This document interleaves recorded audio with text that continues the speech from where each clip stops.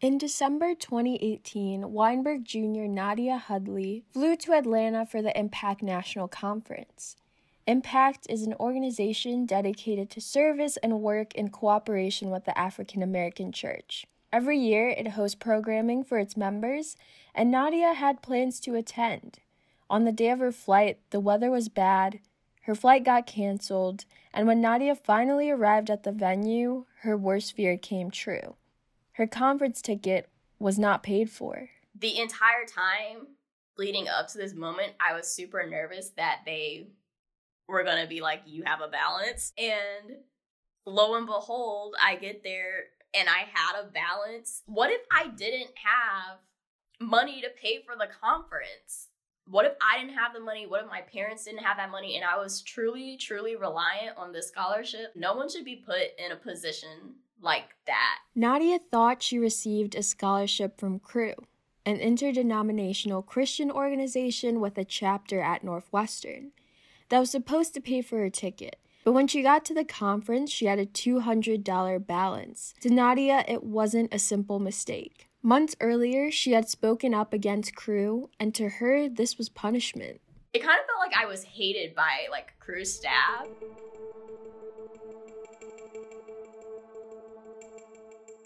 From the Daily Northwestern, I'm Cassidy Jackson, and you're listening to Part 1 of the Seen Not Heard series. For the past 3 years, Impact had been a subsidiary of Cru at Northwestern. But on a national level, the two groups work in partnership with one another. Unlike Impact, whose members are Black, Cru's members are mostly white. After growing tensions, those ties ended this past summer when the two chapters parted ways on Northwestern's campus. Nadia's story is one of many that shows how tensions between Impact and Cru at Northwestern grew up to their eventual split. Over the following months, meetings between members of the groups would go awry, students would feel manipulated by full-time staff members, and communication would go from strained to nearly non-existent. Before we get into the split, I should mention that I was a member of Cru on and off during 2018. I witnessed the tensions within Cru firsthand and still have personal connections with some students in the organizations. When you attend a Cru event at Northwestern, most of the students there are white. Out of all the religious organizations on Northwestern's campus, it has the largest full-time staff, 12 people, all white. But Cru is bigger than Northwestern. It's a national organization founded in 1951 by Bill Bright. When he was a student at Fuller Theological Seminary, Bill received a quote-unquote calling from God to spread the gospel. Originally named Campus Crusade for Christ, Cru started out on UCLA's campus and now operates on over 5,000 campuses worldwide. Sarabi Woods joined Cru her freshman year in 2014.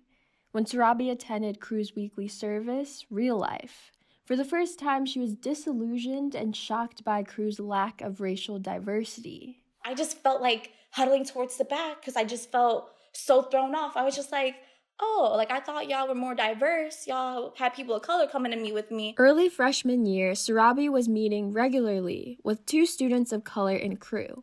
Those meetings created an unrealistic expectation for Cru's diversity and cultural awareness. At Sarabi's first real-life meeting, the bubble burst. They had one of the Black girls and one of the Asian girls come and meet with me. But then when I got to their large group meetings, Real Life, I'm just yeah, there's no one really in here who looks like me. I remember afterwards, I wanted to meet with some of the white students, but it's just they seemed uncomfortable talking to me, really getting to know me. And that just kind of continued carrying over the rest of the school year, kind of feeling really unknown, but just being, this Black girl who comes to things, but no one is really getting to know her. Throughout her freshman and sophomore year, Sarabi felt isolated from the larger Cru community and clung to the 3 other Black students in the organization, Ja, Seto, and Zoe. But Sarabi wanted more for Cru. She wanted to build a strong Black community. At a real-life meeting her sophomore year, she found a way to do it.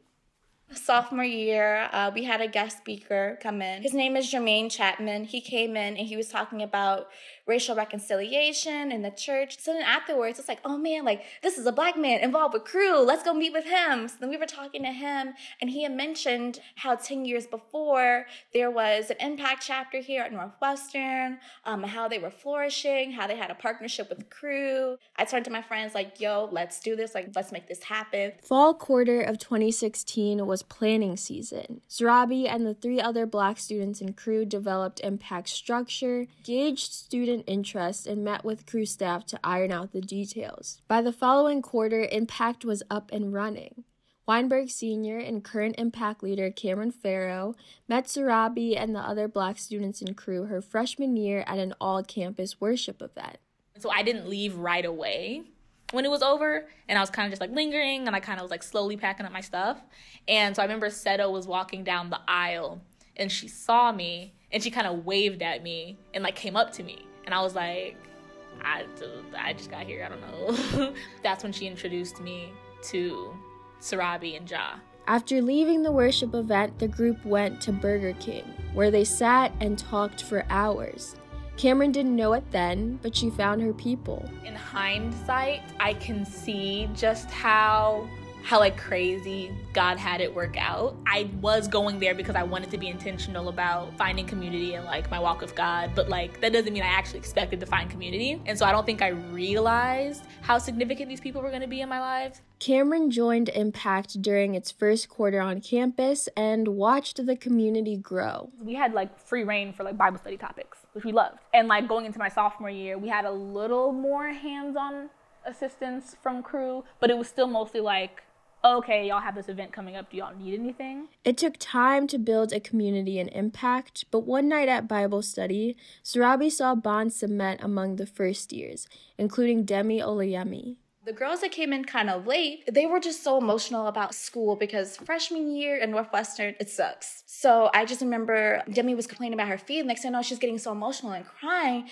And I'm just like, you know, like, I love you, like, you're like my baby now, like, I gotta take care of you. And I just told her to take off her shoes, and I just started giving her a foot massage right then and there. I'm like, bump Bible study, this is my baby, I care about my baby. After that, Zarabi took on a motherly role in Impact, and Cru's Black population grew under her leadership. In Zarabi's freshman year, only 3 other Black students were involved in Cru. When she graduated in 2018, there were 20. Asian and Latinx students were inspired by Impact's ability to reach students of color and decided to form their own chapters in Cru with Epic Movement and Destino. Over time, as more students of color plugged into Cru's ethnic ministries, many stopped attending real life altogether. Epic leader Catherine Tao saw this firsthand. I think it's hard when we all come together because baseline, there's like so many more white people compared to like people who show up from Epic or like Destino or like previously Impact. And so like that is, I think, a perpetual, like, I don't know if problem is the right word, but like thing that we face. How do we get people to come to Epic but also to come to real life? Catherine feels like she fits into real life's majority white space because she attended predominantly white schools all her life, but she knows that's not everyone's reality. Rachel Kim, a staff member at another on-campus Christian organization called InterVarsity, said that's why ministries like Impact are important. They're called contextualized ministries, and their goal is to carve out spaces for marginalized groups and religious organizations. So if you are trying to reach a certain group of students, there might not be a certain group of people that shows up. Whether that be like, oh, I'm only seeing men on leadership, so as a woman, I don't know if I feel like welcomed in this space. Or I'm not an engineering major, so I feel like I can't be a part of this. If you really care about like reaching people that you want to reach and you're recognizing that you're not able to get everyone, maybe having a safer space where they would feel like they're important and their presence is valuable and they're just like being is valuable, like maybe that's a way that you could like honor them and recognize the gaps and the shortcomings of like what you are trying to accomplish. The value of contextualized ministries is exemplified in Cru's current demographics. After Impact, Epic, and Destino emerged, the number of students of color in Cru skyrocketed. Rachel said that too often students haven't thought deeply about the role race plays in their identity, life, and society. She said race needs to be a constant subject of conversation in religious spaces in order for students to feel equipped to discuss race-related issues. Ethnic-focused ministries give students the opportunity to do that. Let's say you end up at a multi-ethnic church. You're not going to thrive there if you have not done the work of understanding wow, the way I worship as a Korean woman is unique and beautiful in these ways because that is being made in God's image. The way that my Black brother over here is preaching and worshiping is beautiful and unique to the way that God has made him. And so it's not helpful if you're in a multi-ethnic space and they don't know how to talk about culture or embracing each other's different backgrounds and seeing the commonalities in that and the beauty in that as well as the brokenness, because brokenness is real. But if you're not able to do your own work, you're not going to be able to see that in another person. So back to Crew. It's 2018, Nadia is reaching the end of her freshman year, and Crew's Northwestern chapter is continuing to grow along with its affiliated groups. But behind the scenes, Crew's staff was resistant to change. Nadia scheduled a meeting with Kim Johnson, a Crew director, to offer her perspective on Crew's evangelism tactics. She felt like the staff primarily pursued first years and failed to connect with upperclassmen. I brought up some concerns about how more attention should be on people who are sophomores, juniors, seniors. In my meeting with Kim, she was essentially trying to explain why they did what they did. And in theory, parts of it made sense. I mean, I'm not expecting this to be an easy task. It's hard sometimes to walk with God and bring others in, because sometimes you just don't feel like doing that, despite me being we can do this, we can blah, blah, blah, blah. She asked me 5 times in this conversation, why are you here? Crew's not for everyone. You don't have to be here. And I'm I know. I'm only here because I care. Cameron thinks Crew should be student-run, but in reality, staff makes the decisions. Students are more just the arms and the legs. It's not as much our ideas, or the ideas that we have are controlled, not because what we're doing isn't a good idea, but it's just not the way that they think ministry should be done.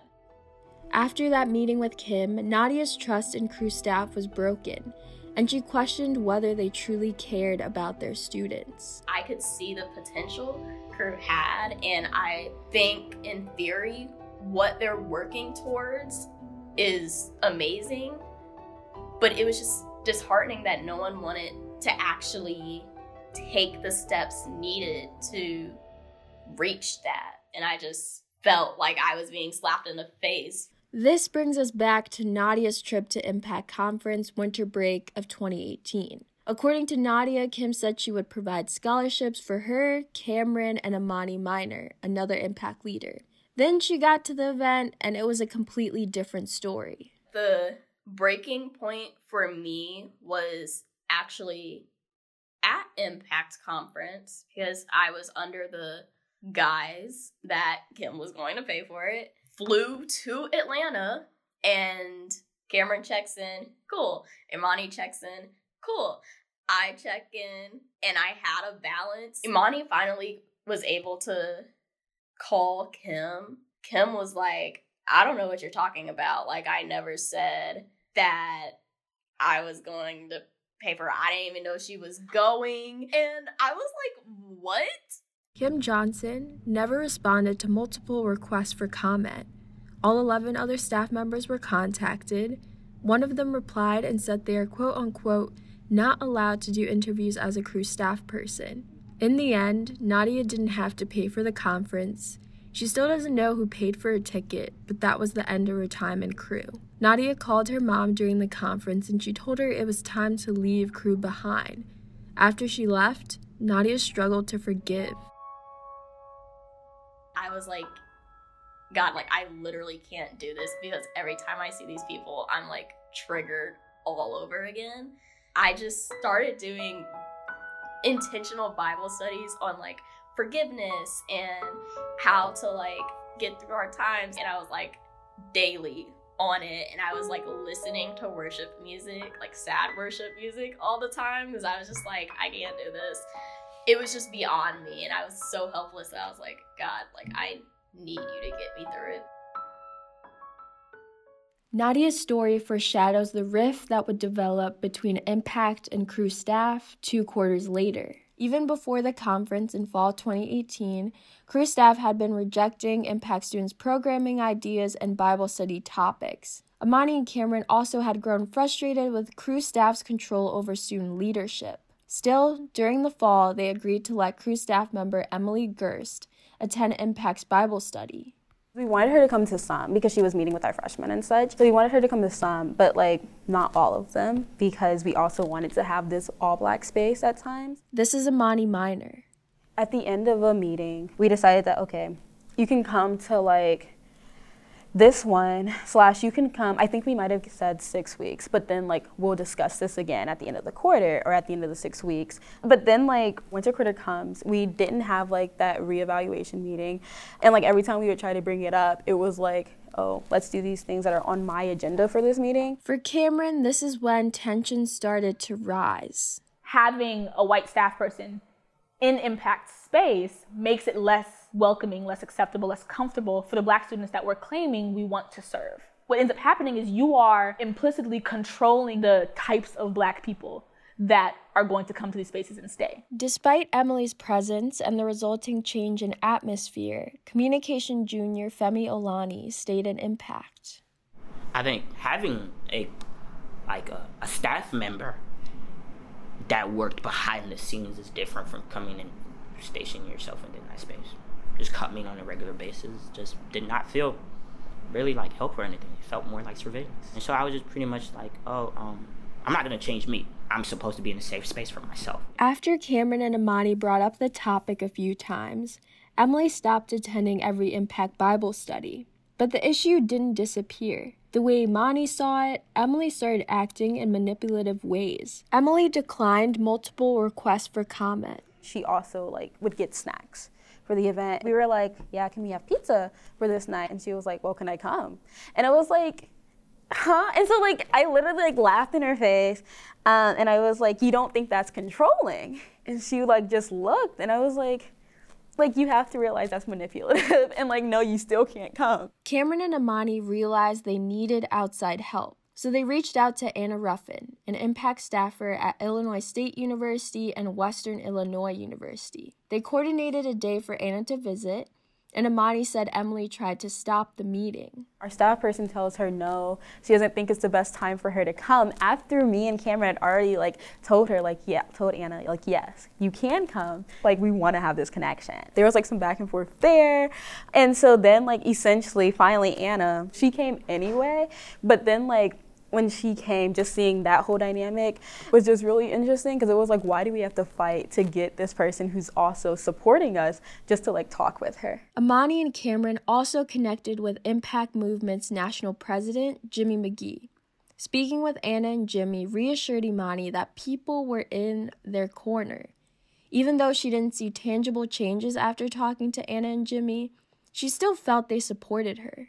After Jimmy and Anna came, just wanting to cry. And I'm not a crier. So, really just wanting to cry just because I'm oh my gosh, we've been going through all of this mess, basically. But now I'm really, really feeling supported. And I actually feel they completely have my back.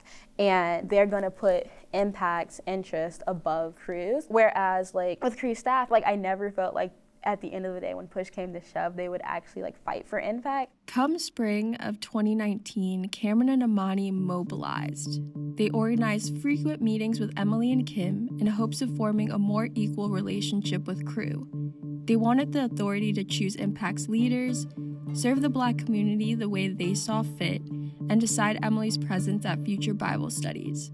Some of the conversations were successful.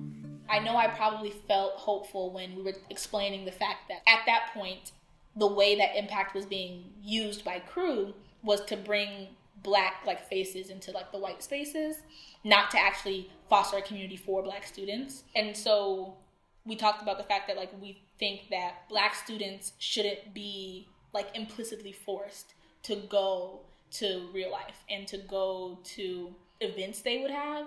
We were given a lot more freedom to not attend crew things as much. It's kind of like, okay, well, they're understanding, or if not understanding, at least validating our experiences, validating our truth by allowing us to prioritize what we think should be prioritized. But most of the meetings ended where they began.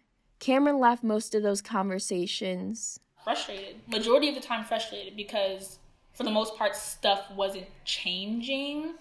And a lot of the times we couldn't get to the point our conversations had to end after all we got to do was talk about our issues, because one, honestly, like, enough time wasn't being scheduled for each meeting. Like, you can't just meet for an hour and expect for stuff to get ironed out. But also, like I said, a lot of times this was us having to reiterate stuff, having to explain our experiences. It was a lot of them asking questions like, what do you mean? Can you give examples? So we rarely ever got to the point where we could actually be like, okay, so what are the practical next steps? We never really got to that point, because it seemed like every meeting we were starting over. There was at least one time where I literally was like, at the end of the day, I can't tell if we're at a point where we just don't understand or if we just genuinely disagree. And I don't know where to go from here if it's just a matter of us genuinely disagreeing. Although Amani and Cameron struggled to see progress in their conversations with Kim and Emily, Cameron never wanted to separate from crew. I never advocated for separating from crew. When I felt passionate about reaching the Black community, I felt passionate about combating cultural Christianity. I knew that we also, however subtly, were making a difference in crew. And even if it wasn't like legit differences, we were at least not being like silenced anymore. There's something to be said about expressing your grievances and being able to keep people accountable and call people out. Even if nothing technically changes, the environment has shifted in a way that we are taking up space. As spring 2019 came to a close, Impact's relationship with crew was up in the air, and Amani and Cameron's leadership positions were in question too. They both said Kim wanted to set up a meeting to discuss their fitness for leadership. We reached out to her and we're kind of like, are you gonna make this happen? And she was like, oh yeah, like, because it's really important for me to meet with y'all. And then never did schedule a meeting. Nothing was set in stone. The only thing that was accomplished was the fact that we explicitly talked about how can we benefit each other mutually in more of a partnership role. My understanding is essentially Kim did not want me and Cameron to be leaders anymore. This is Amani again.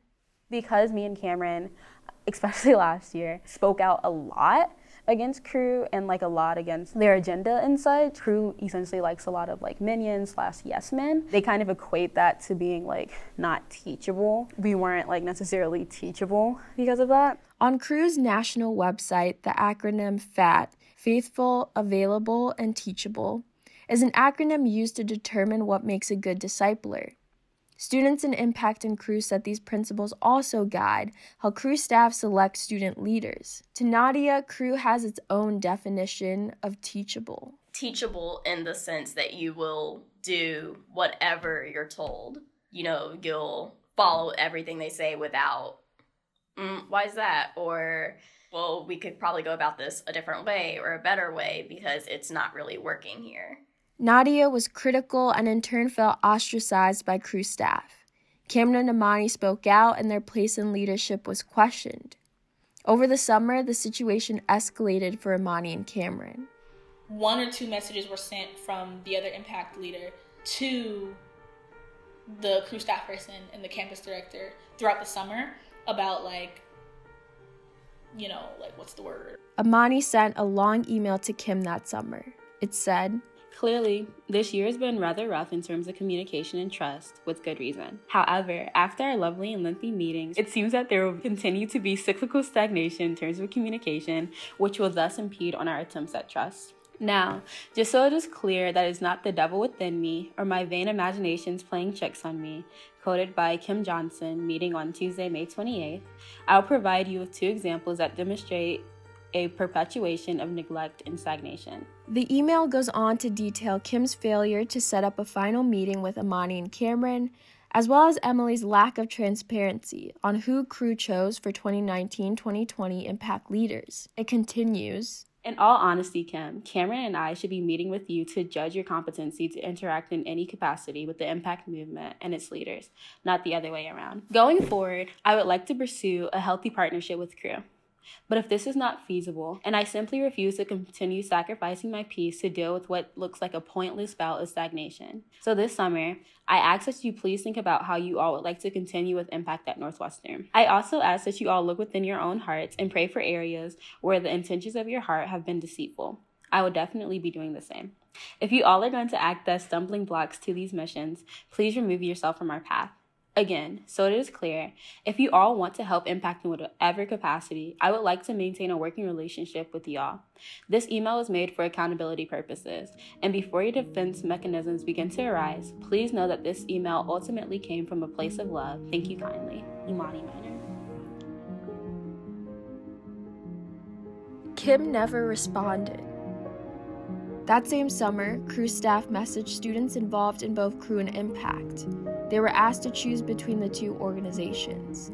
When Cameron and Imani found out about this, they started putting 2 and 2 together. We didn't know that we were no longer being considered as Crew leaders at this time.